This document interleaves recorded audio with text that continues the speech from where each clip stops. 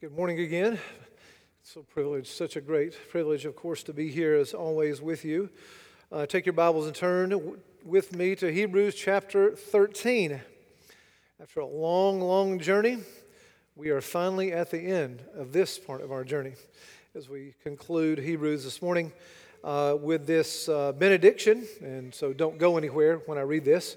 I know you'll hear this and you'll want to get up and go because we're at the end of the benediction. That's what we do at the end of the service. But this morning we're going to do it both at the beginning of the service and unpack that benediction and the end of the service. So let us hear now the word of the Lord as inspired by His Spirit. Hebrews 13, verses 20 to 25. Well, the writer says, "Now may the God of peace, who brought again from the dead our Lord Jesus, the great shepherd of the sheep, by the blood of the eternal covenant, equip you with everything good that you may do His will, working in us that which is pleasing in His sight, through Jesus Christ, to whom be glory forever and ever. Amen. I appeal to you, brothers, bear with my word of exhortation, for I have written to you briefly. You should know that our brother Timothy has been released, with whom I shall see if he comes soon. Read all the leaders and all the saints. Those who come from Italy send you greetings. Grace be with you all." This is the word of the Lord. May He add His blessings to this reading of it. Let's pray.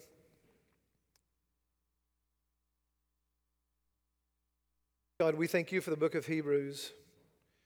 We thank You for its Christ-centeredness.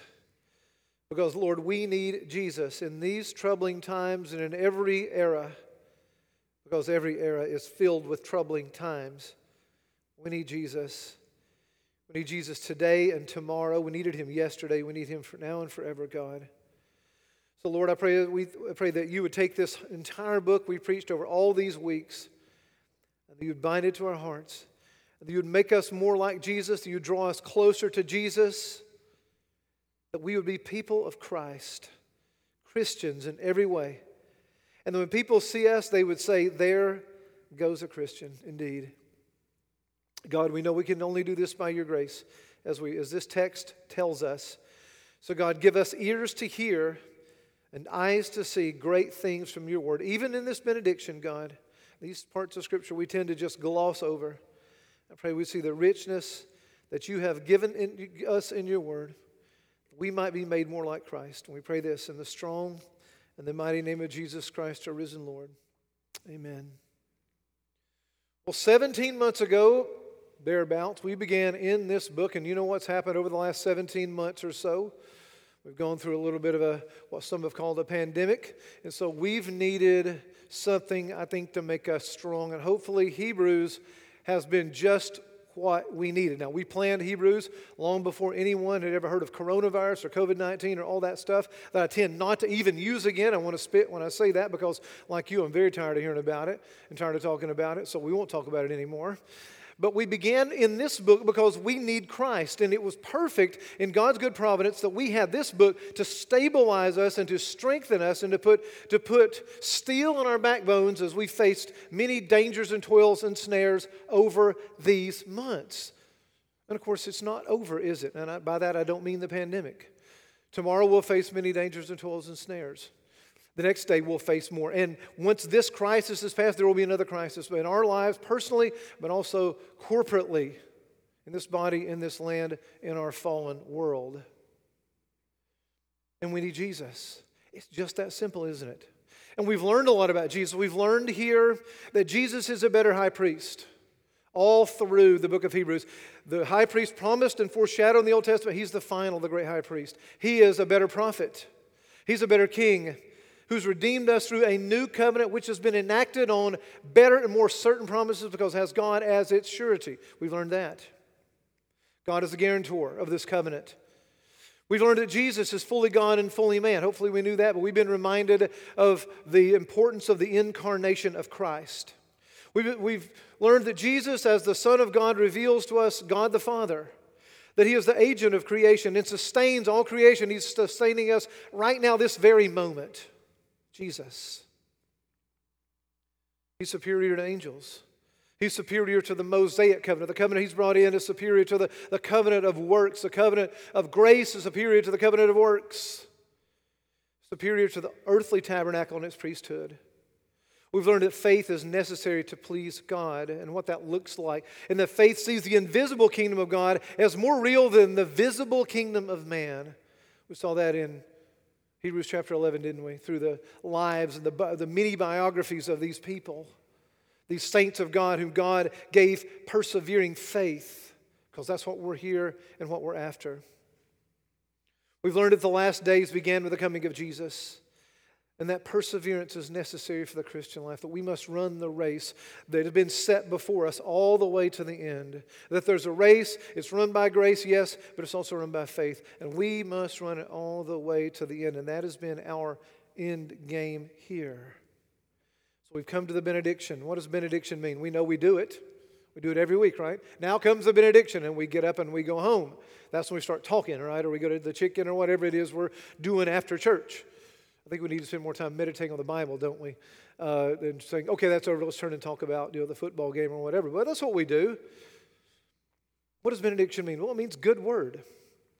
Not just a good word that, whew, that's over with now. But we've just heard a good word. That's what the benediction is, good word. All the New Testament letters include some sort of benediction at the end. It's usually a prayer to God on behalf of the readers.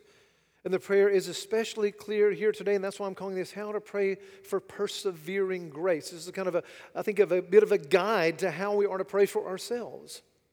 As the writer here prays for the audience he's written this sermonic letter to, so we need to be praying for us. This should inform our prayers. The theology of this beautiful passage should inform our prayers, and we're going to see how. Now, the writer of Hebrews just asked the congregation, he asked his readers, pray for me. He said, pray for him. And now he's saying, here's how I'm going to pray for you. And he prays for them here, right? He says, now may the God of peace, this is the prayer, who brought again from the dead our Lord Jesus. And on he goes. He is praying for them so that they might persevere. Because Hebrews is a word of exhortation. That the congregation would stand firm in the faith and live in a manner pleasing to God, and it is grounded in one prominent theme, Jesus Christ.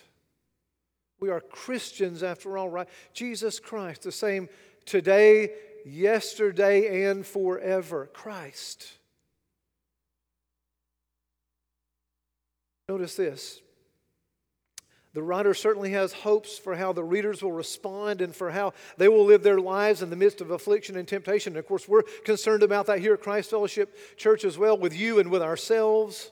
That's why we're here every Sunday in part. But he appeals to them not so much to go and do this, but he appeals to what? He appeals to God. Look how he starts. Now may the God of peace. He's not saying, okay, since all this is true, now you need to go. He says, no, now may the God of peace. May God do this. To me, that's very telling. Sometimes we want to find ourselves in the Bible, and there's a valid place for that. We're found in Genesis 3. But we don't want to make ourselves the hero of the Bible, but the Bible is a very God-centered book.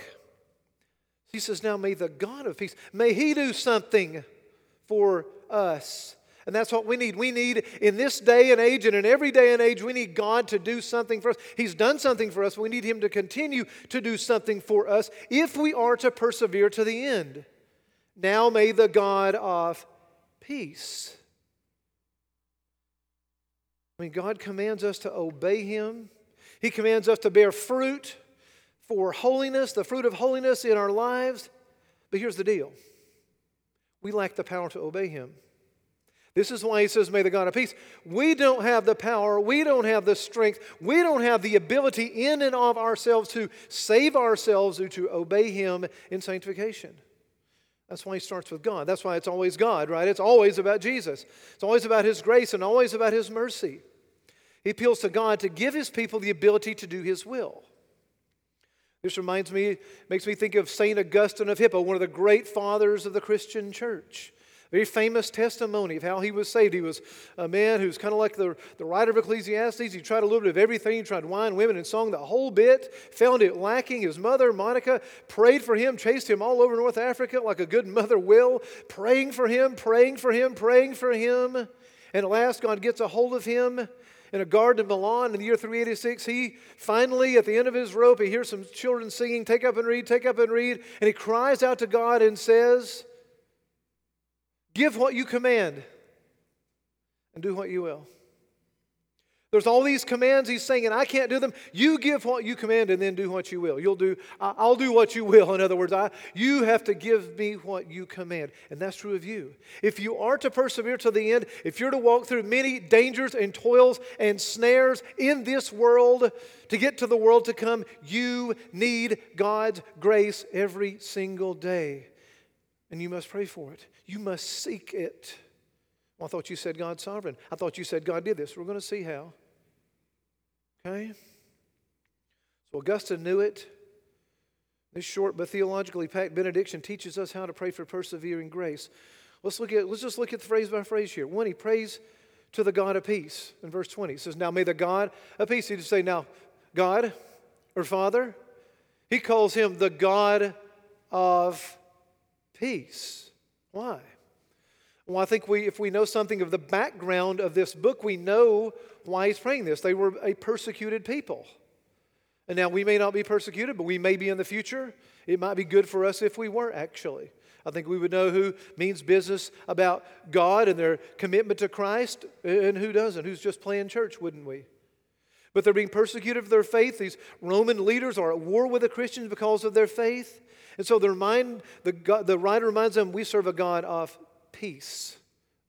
Now they're at war with the Christians, but we serve a God of peace. A Savior who brings peace. Jesus, in one of probably my favorite verses when I'm in the middle of affliction, is John 16:33, where Jesus said, I have said these things to you. Why? All those things that come before in John, the first 15 chapters of John. I have said these things to you so that you may have peace. Many of you come here this morning, you don't have peace in your hearts. There's some kind of conflict in your lives. It may be sin in your heart. It may not be. It may just be you don't know where the rent's going to come from, or the groceries are going to come from, or you have a relationship that's broken, or your wife has cancer, or your parents are dying, or who knows, 10,000 things besides. You don't have peace. But Jesus says, I've said these things so that in me you may have peace. He says, in the world you will have tribulation. You believe that? Is there tribulation out here? I don't mean the great tribulation. We can talk about that later. Is there suffering in the world? Is this country, are we at peace in this country with each other? I could mention 2 or 3 words and you guys would be at war with each other, wouldn't you? We're not going to do that. No, we're not at peace, are we? But Jesus said, in me, I've told you these things so that you might have peace. But in this world you will have tribulation. But take heart. Or as the old King James put it, I memorized it back when I was like 6 years old. Be of good cheer. I love that. For I've overcome the world. You have a Savior if you're in Christ. That's your identity. You have a Savior who's overcome the world. Yes, you're going to have tribulation. Yes, you're going to suffer. They may not love you. The world won't love you. Unless you're of the world, it won't love you. That's a promise. But Jesus said, take heart, beloved. I have overcome the world. I've overcome the world. Jesus is gone. He prays to the God of peace because we need peace, don't we? I know I need peace. I can lay awake at night and fret over all kinds of things. And you can too. But in Jesus we have peace. Believers to whom Hebrews was written, they were suffering terribly under this violent lash of Roman persecution. The Emperor Nero, a famous, infamous emperor, hated Christians. In fact, he set fire to Rome and sought to blame the Christians, said they did it. And he hated them because they wouldn't worship him. They wouldn't worship this great pantheon of Roman gods. Does that sound familiar? We're not going to worship the gods if we're in Christ. There's the gods of this country, right? We're not going to worship the gods of this country. There are many gods out there, right? We see them. And we have them now. They're different names. I mean, every age has, we say, well, critical race theory is the greatest challenge we've ever faced. Well, there's something before that and before that, before that. There'll be something after that, right? It's always something.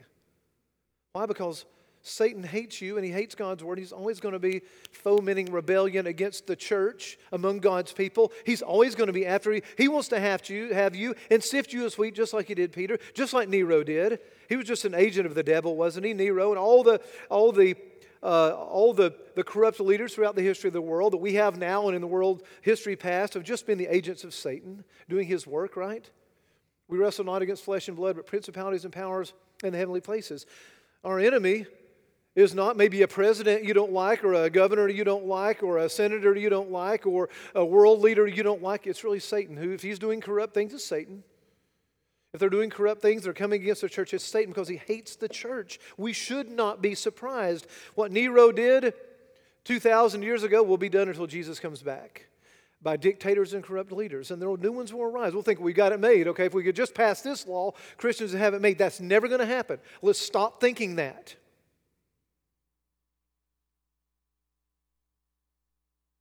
He wanted to arrest Christians, though Nero did. These Christians had not yet experienced martyrdom, according to chapter 12, verse 4, but they were in danger from their own hearts. They were in danger of falling back, of backsliding away from the gospel, not to lose their salvation so much, but go back to Judaism, where it was much easier, where they could be left alone and not be seen as Christians. And, it's much easier to be involved in Judaism, to adhere to Judaism, because that's not being persecuted, they would say. And of course, they would so prove they were not ever Christians at all. And that's the threat in every, that's the threat. That's why you need the church. That's why you need the word. That's why you need prayer every day, because that's where Satan wants to have you. And that's in part why we're here as a church, for your perseverance. That's why the book of Hebrews is here. It's a means of your perseverance, so that you will continue on in the faith, that you won't slide back away from God and away from Christ to be lost forever. You need peace, don't you? We need peace in our hearts. That's why he's praying for it. Think about the last 18 months or so. Boy, it's been tumultuous in this country, hasn't it? We need peace. But you can have peace right in the middle of the turmoil if you have Jesus. If you don't have Jesus, well, no wonder. No wonder you're scared to death probably. If you don't have Jesus, I'd be scared to death. I don't know how much I'd even want to live if I didn't have Christ. But you have the Bible to explain why things are the way they are, because of human depravity in the human heart, sin and death. But be of good cheer. I have overcome the world, he said. It's this very Savior we've been unpacking for the last 65 weeks or whatever. It's been a long time, hasn't it? But we've needed it. Why does that church down there do that? Well, we need it. We need God's word. We could do a lot of other things, couldn't we? But we don't need those things. We need God's word. Because we need peace. We need the God of peace, and we find him here. Because we have an ever-active enemy, Satan, who is far fiercer than Nero or Hitler or Pol Pot or any dictator who's ever lived, who's hated and killed millions of people. He's far fiercer and far more intelligent. He knows you. He knows your weaknesses. No, he's not omniscient, but he wants you. He's powerful. He's far more threatening than Rome. He seeks to steal, kill, and destroy us. I mean, we talk about things all the time in the church now about CRT and Christian nationalism and all these different things on different sides. Satan is far more powerful, has far more power to draw you away from Christ than does any of that. And that's why we preach Christ, who slayed Satan at Calvary. Right? We could talk about a lot of these things and spend a lot of energy on it, but we really just need Jesus. We're going to overcome whatever it is you wrestle with. Whatever seeks to draw you away, Satan is behind it. So he prays to the God of peace. You need peace in your heart. Secondly, he prays to God who brought up from the dead our Lord Jesus, the great shepherd of the sheep, by the blood of the everlasting covenant. We could spend weeks on that one phrase. There have been volumes written. Just look at the Puritans. They've written volumes and volumes. John Owen alone has written volumes and volumes and volumes on that statement. Everything that's in there. Who brought up from the dead our Lord Jesus, the resurrection of Christ, the great shepherd of the sheep. He's our good shepherd by the blood of the everlasting covenant. He shed his blood as a surety for the everlasting covenant. We're not going to spend volumes and volumes because we don't have time for that today, but let's look at this. He starts with the resurrection of Jesus to describe Jesus, right? The God who brought him up from the dead. Who raised Jesus from the dead? Well, God did. Of course, the Spirit was active, and the whole Trinity had a role in that, right? We know, but here he focuses on God the Father who raised him from the dead. Why does he focus on that? Because in so raising him, the Father said, I accept his sacrifice. I am vindicating the Son. His death wasn't just gratuitous for no good reason. His death paid it all. We love to sing in this church, and I love this hymn. Jesus paid it all. All to him I owe. Sin had left a crimson stain. He washed it white as snow. That's what he means. That's why he said, I raised him and I vindicated his sacrifice by bringing him out of the ground. And in that resurrection, he defeated sin, but he defeated death. He defeated sin at Calvary and death in the resurrection. So when you come to the end of your life, you can say, oh, death, where is your victory? Oh, death, where is your sting? It's why I expect to see my mother and my father in heaven, because they made this profession of faith. And you expect to see many friends and loved ones who have gone on before you, because they will be raised from the dead, and so will you. This Jesus, whom God raised from the dead. This is the only time in Hebrews, surprisingly, where the resurrection of Jesus is mentioned. All this Jesus talking, no resurrection, was right there. It's so important, isn't it? We can't deny the resurrection and expect to be considered Christians on any level. Either we serve the resurrected Christ or some other Christ.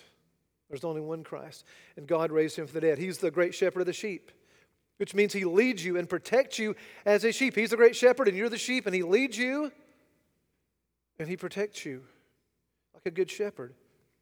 I love Psalm 73. I've read this, quoted this to myself many times when there's affliction in my life or doubt or anxiety or fear. When I'm overcome by fear, I think the Lord is my shepherd. I shall not want. He makes me to lie down by green pastures. He leads me beside still waters. He restored my soul and leads me to paths of righteousness on his namesake. And my favorite phrase is this. At the end, I'm going to skip. Yea, old King James again. Here we go. Yea, even though, okay, if you don't know what yea means, it doesn't mean yahoo. It means yea, even though I walk through the valley of the shadow of death, I will fear no evil. Why? Because your rod and your staff, they comfort me. In fact, you set a table before me in the presence of my enemies. The enemy wants to have me, but you set a banquet table in front of them. This shepherd has done that. He's led you to those green pastures. You walk through the valley of the shadow of death, you need not fear any evil. Not anything in this country, not anything in this world, nothing. Because you have peace in your heart through this great shepherd of the sheep. John 10, I love John 10. That chapter has meant more to me than a lot of other chapters of the Bible. It changed my life when I began to understand that chapter. My sheep know me, he says. My sheep, that's you. They know me and they hear my voice. How do they hear it? Through the preaching of the word, through the reading of the word, through the word. They hear my voice. How do I know you're God's people? Because the word of God resonates with you. If you don't like the word of God and it doesn't resonate with you, then you might not be one of God's sheep. I have pastored people who, they hated the Word of God, and therefore I knew they were not believers. They recoiled in horror against the Word and said, why don't you give us something else? Don't preach that. You can preach something else. Let's have fun here. Let's tell a few jokes. I can be funny, but I'm not a comedian, and that's not what you need anyway, is it? No. They hear my voice. You need to hear his voice, and he says, and they follow me. And I give them eternal life, and no one will snatch them out of my hands. That's it. That's the security you have. This great shepherd of which you're the sheep, he's got this. He is keeping you by his grace. And you may walk through the valley of the shadow of death, but he will be with you every step of the way. I've been through a good bit of turmoil in my life, not as much as some of you probably, but enough, enough to keep me busy. But there's never been not 1 second when he wasn't with me, and I know that. I know that now. I can look back and I may have doubted that at the moment because I'm prone to doubt like we all are. But now I look back in hindsight and retrospect and I see there was not 1 second when he wasn't there with me. And in that I can take peace. No matter what happens on a given day, no matter what happens on Monday, I know he's with me. He's the great shepherd of the sheep. He gives us life and no one can snatch us out of his hand. No one can snatch us out of the Father's hands because he goes on to say in John 10, I and the Father are one. Are you secure in him? Absolutely. You'd better believe it. You're secure in him. By the blood of the everlasting covenant, he said. He goes on. He ups the ante a little bit. He's speaking of the new covenant here. Christ's bloody sacrifice at Calvary defeated sin and death once for all. Hebrews is a book that is absolutely soaked in the blood of Jesus. It's the blood-soaked book. We can't get away from the blood of Jesus, can we? There's no escape from it. And that's a good thing. He was a spotless lamb who knew no sin, who was made sin on our behalf, so that he might offer himself as a spotless sacrifice for our sins. The just dying for the unjust, the guiltless taking the place of the guilty. You were guilty. I was guilty. But the guiltless Savior took my place and bore that guilt, bore that shame that my sins, bore the wrath my sins deserved, bore the shame that my sin had accrued to me. He bore the shame. Hallelujah, what a Savior. What a Savior. And if you're outside of Christ today and you're looking, look no further. What more do you want in a Redeemer? What more do you want in a rescuer? What more do you want in a Savior?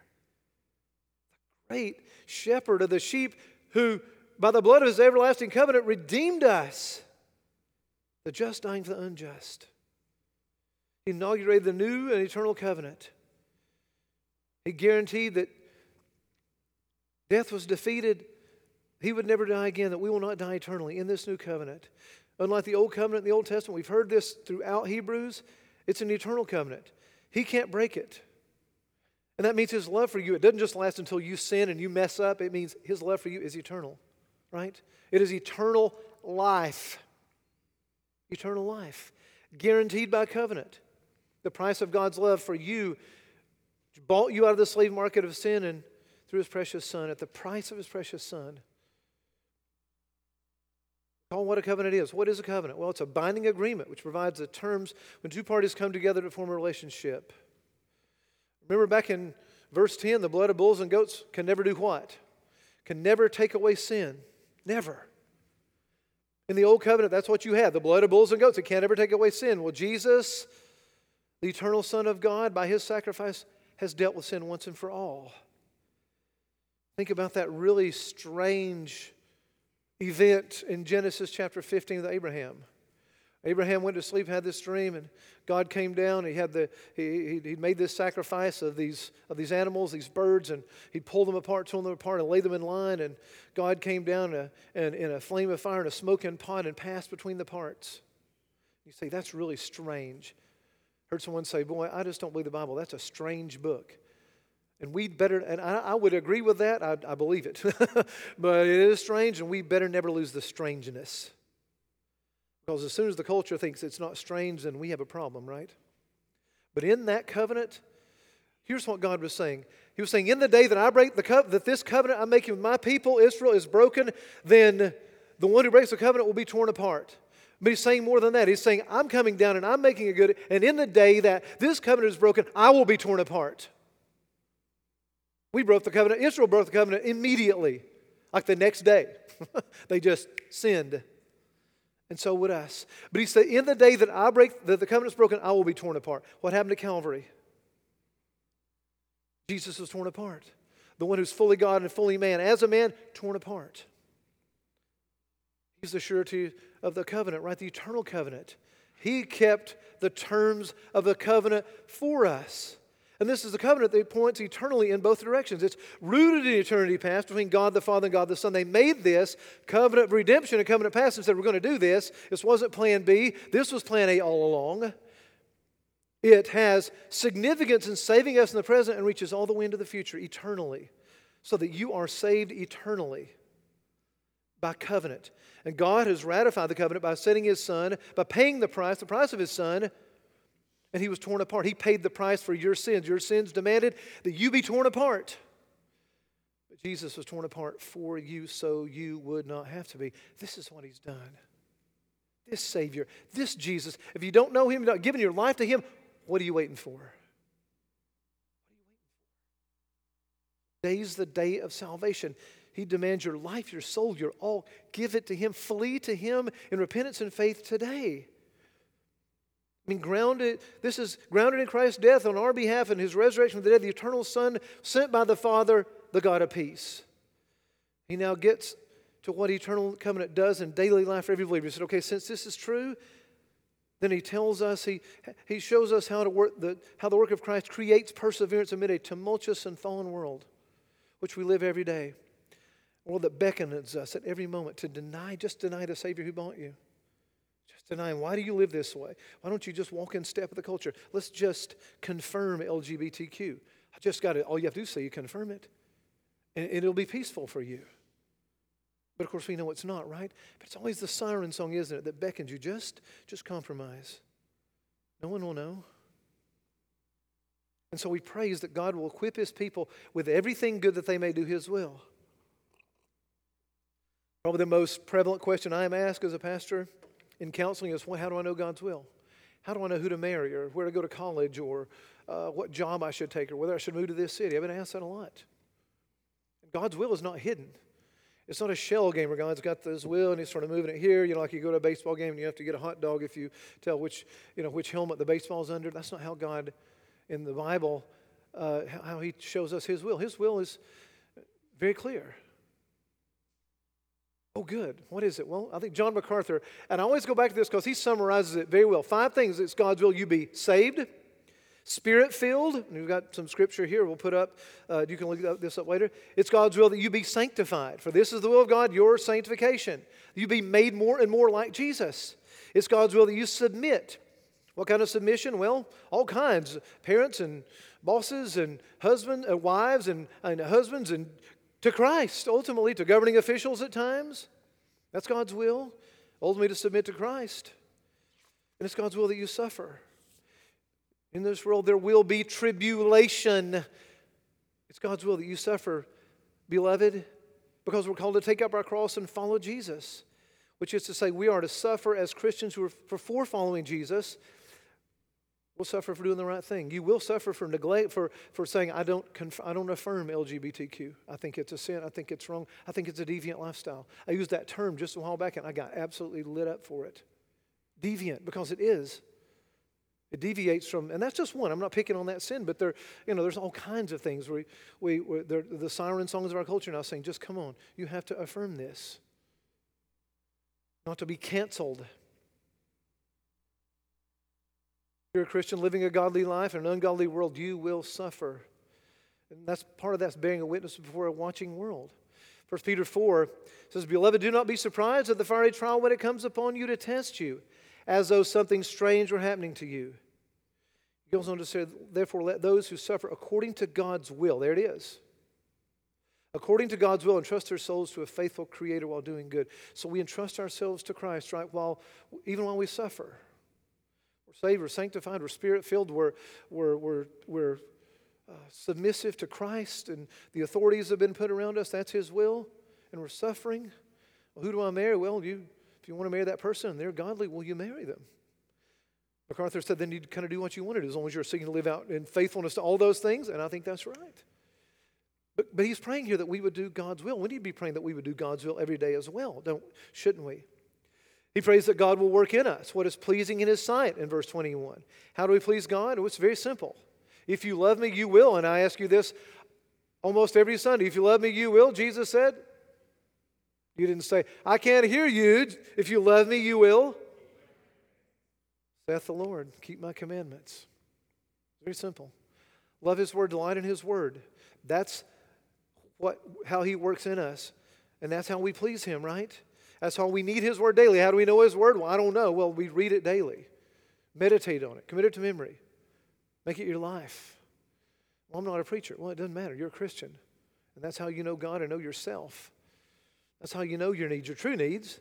And everything else, it'll fall into place. I'm not saying you have a perfect life, but God's will for your life, who to marry, who to go to college, where to go to seminary, and who to this, that, and the other, all that, God will add all these things to you. If you're doing all those other things, I'm not worried about who you're going to marry. Really and truly. It'll fall into place, you know. Should I get a tattoo or not? Well, all these things have fallen into place. I get asked these things. Some of the young guys, I go back and forth about this. Having fun with each other. I get all kinds of things, but no, just do these things and do God's will. And there's freedom, isn't there, on some of these things. Sanctification is ultimately a work of God, but it's also a work that we do. How do we know we're saved? Well, we bear fruit. It's a work of God. It is salvation is monergistic. What do I mean by that? Well, I mean it's entirely a work of God. God saves you. You do nothing to save yourself. Not one thing can you, 1 ounce of faith do you add to it. Faith, repentance and faith are entirely a gift of God. Unilateral, sovereign work of God. Sanctification, will you participate in that? Work out your own salvation with fear and trembling, for it is God who works in you both to will and to work for His good pleasure. Philippians 2, 12 and 13. Let me read that again. Work out your own salvation with fear and trembling. You do something, right? You're not passive in this. Why? For it is God who works in you both to will and to work for His good pleasure. If you are working out your salvation, if you're seeking to live a godly life, that is proof positive that God is at work in you. So you're doing it, and God is doing it. By His grace, He is sanctifying you, making you more like Jesus every single day. That is sanctification. He prays that God will work in us what is pleasing in His sight. And if you're a Christian, you will be sanctified. It's like when I was a little boy, I was fascinated by the fact my dad would tell me that all the creek that ran through our pasture would eventually flow into the ocean. I remember we threw my pacifier in there and my bottles. I was probably 3, probably too old to have those things. We threw them in there. And my dad, I said, is this going to flow into the ocean? And my dad's like, it will. And I thought, some shark is going to eat my pacifier. That's really cool. But the waters, they just do it, don't they? All the waters, they flow into the sea. They do it, right? That's how God's designed it. And it's the same as a Christian. You just can't help but be sanctified. You're doing it, but you want to do it. God has changed your heart. Are you sinlessly perfect? Of course not. That's not biblical. Do you backslide? Do you fall into sin? Of course. You commit sins? Yes. Follow me around. You'll see that. But you're going to hate it. You're not going to like it anymore. You're not going to enjoy it, that's for sure. There was this time in my life, the most miserable 3 or 4 years of my life, when I was wandering far from the fold of God when I was younger. But I'm convinced I was a Christian, and I hated every minute of it. I was so miserable. And if you saw me and knew me, then you'd say, that guy's miserable. The Holy Spirit would not let me sleep and not let me go until I repented. For years and years and years, I was miserable. And I think I wore it on my face.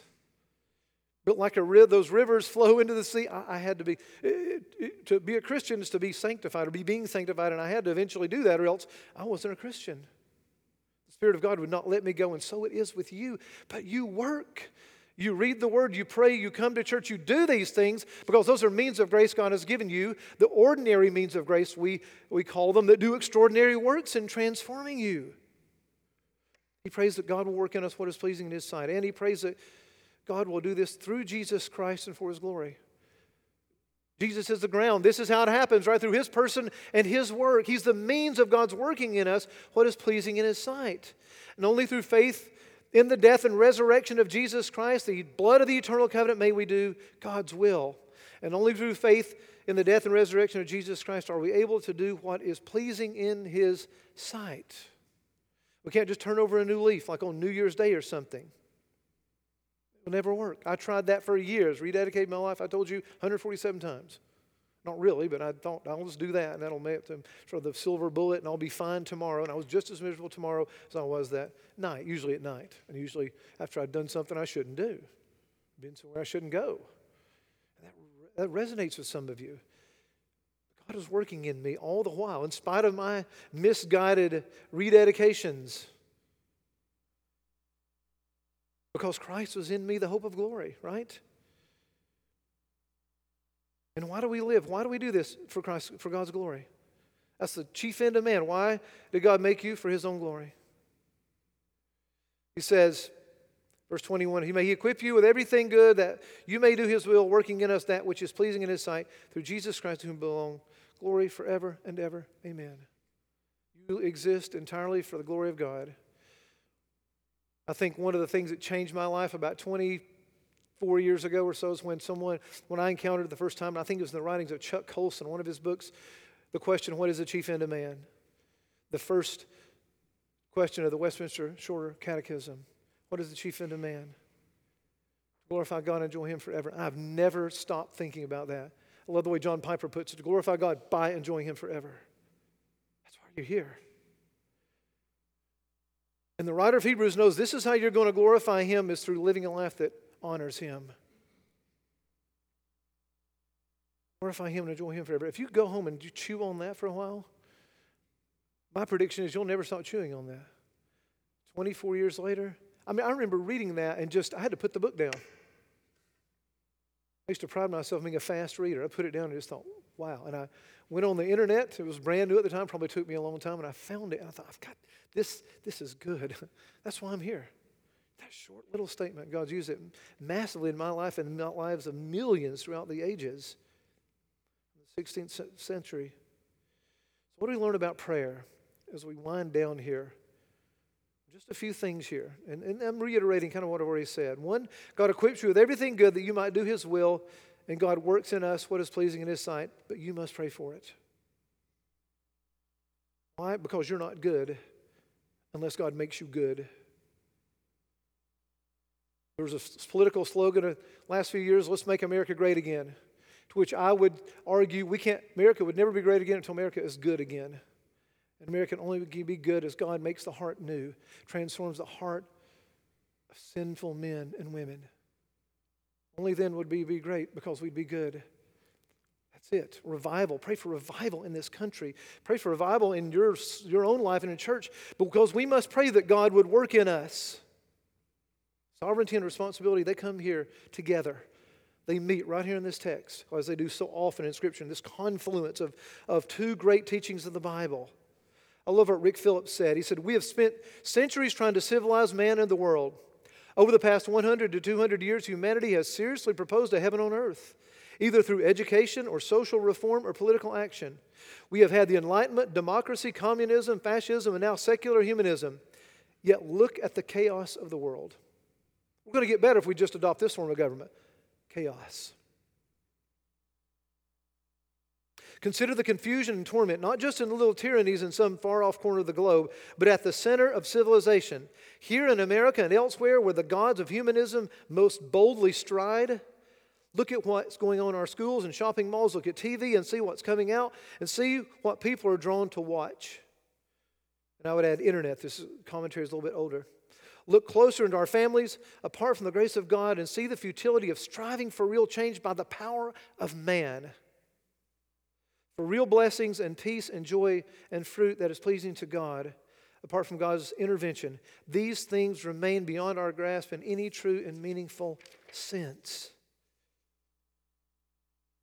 It is so easy to be demoralized, isn't it, by the decay we see around us. It's so easy to be discouraged right now. But we have a great hope. A hope that will never fade. We have hope. And it doesn't come by might or power, but by my Spirit, says the Lord in Zechariah. It comes by the power of God transforming lives. That's what we need to be praying for, that you'll be transformed, and that the hearts of our leaders, the hearts of the people in this world, the hearts of abortion doctors and LGBTQ leaders and all the rest, that they come to know Jesus Christ, and all those things, the political things, will take care of themselves. The Christian nationalists will look away from nationalism and look to Jesus Christ as their Savior and not the laws of the land. Politics will never save us. And some of us need to learn that lesson. This is what we need. This is our hope. I love the hymn we sing at Christmas. Love the line from this great hymn, peace on earth and mercy mild. What does he say next? God and sinners reconciled. Hark the herald angels sing. I love that. That is one of my favorite lines in all of hymnody. Peace on earth, the God of peace, and mercy mild that's come to us, God and sinners reconciled. That's what we need. That's what we need. And we'll spend our time and our energy on our knees praying for that. Praying for our own transformation and the transformation of others.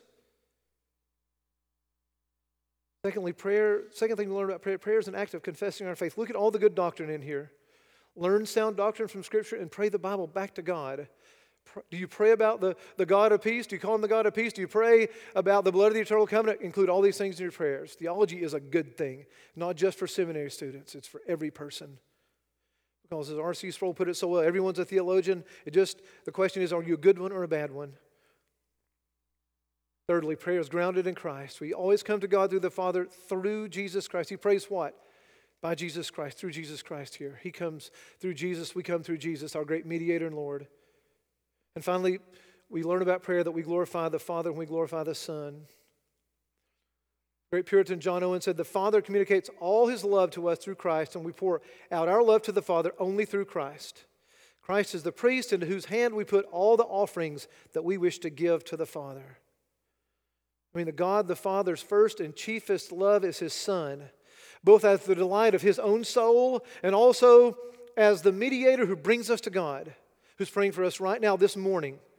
It is the Father's greatest delight that we should worship the Son, and that's why we've gathered here. That's why I'm preaching this morning. The central act of Christian worship is what's happening right now, we believe. Salvation, our worship are from Him and through Him and to Him. And so should all of our prayers be addressed through Him and to Him. This should transform our prayer life. Is your prayer dull? And so my prayer life's dull. I'm tired of my prayers. God's probably tired of hearing my prayers. Pray the Bible. Pray sound doctrine. Pray the way the writer here prays, because this is revealed to us by the Holy Spirit, and this should inform our prayers, right?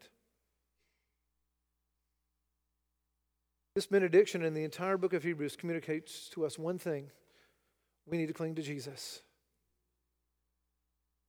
Early Christians to whom this sermonic letter was written, and I love it, he calls it my brief word of exhortation. Verse 22, it takes about an hour to read it, so the Bible's definition of brief, well, it's an hour, okay? So you're saying, oh, I wish he hadn't said that.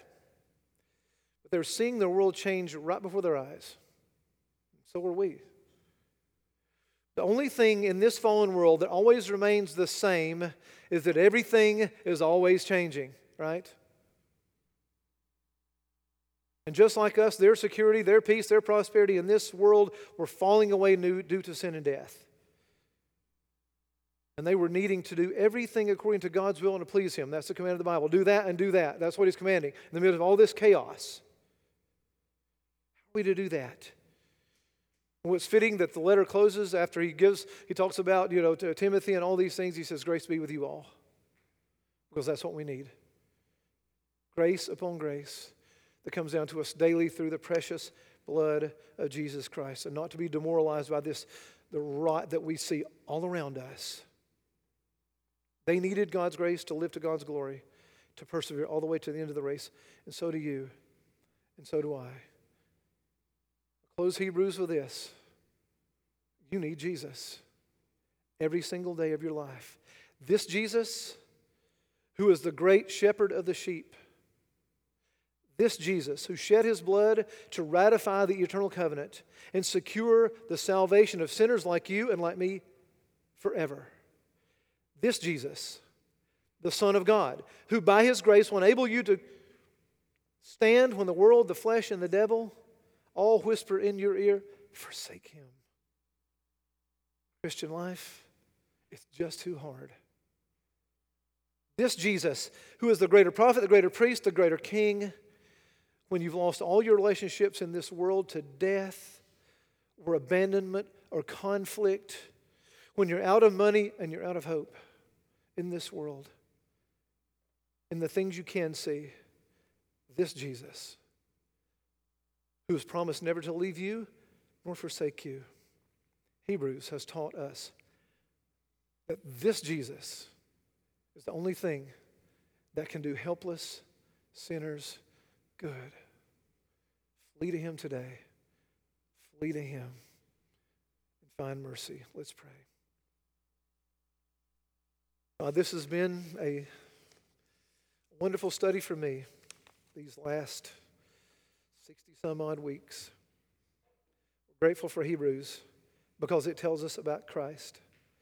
I pray that we would be Christ-entranced and Christ-saturated, Christ-centered, Christ-soaked, Christ, morning, afternoon, and evening in this church. Our hope would be in Him and Him alone. Oh God, revive us in the knowledge of Jesus Christ today. Give us grace to take gospel hope to a world that is absolutely hopeless without a Savior. Do this in us and through us for Your glory. We might glorify You and enjoy You forever. Through Jesus Christ, our risen Lord, who brings us peace. Amen.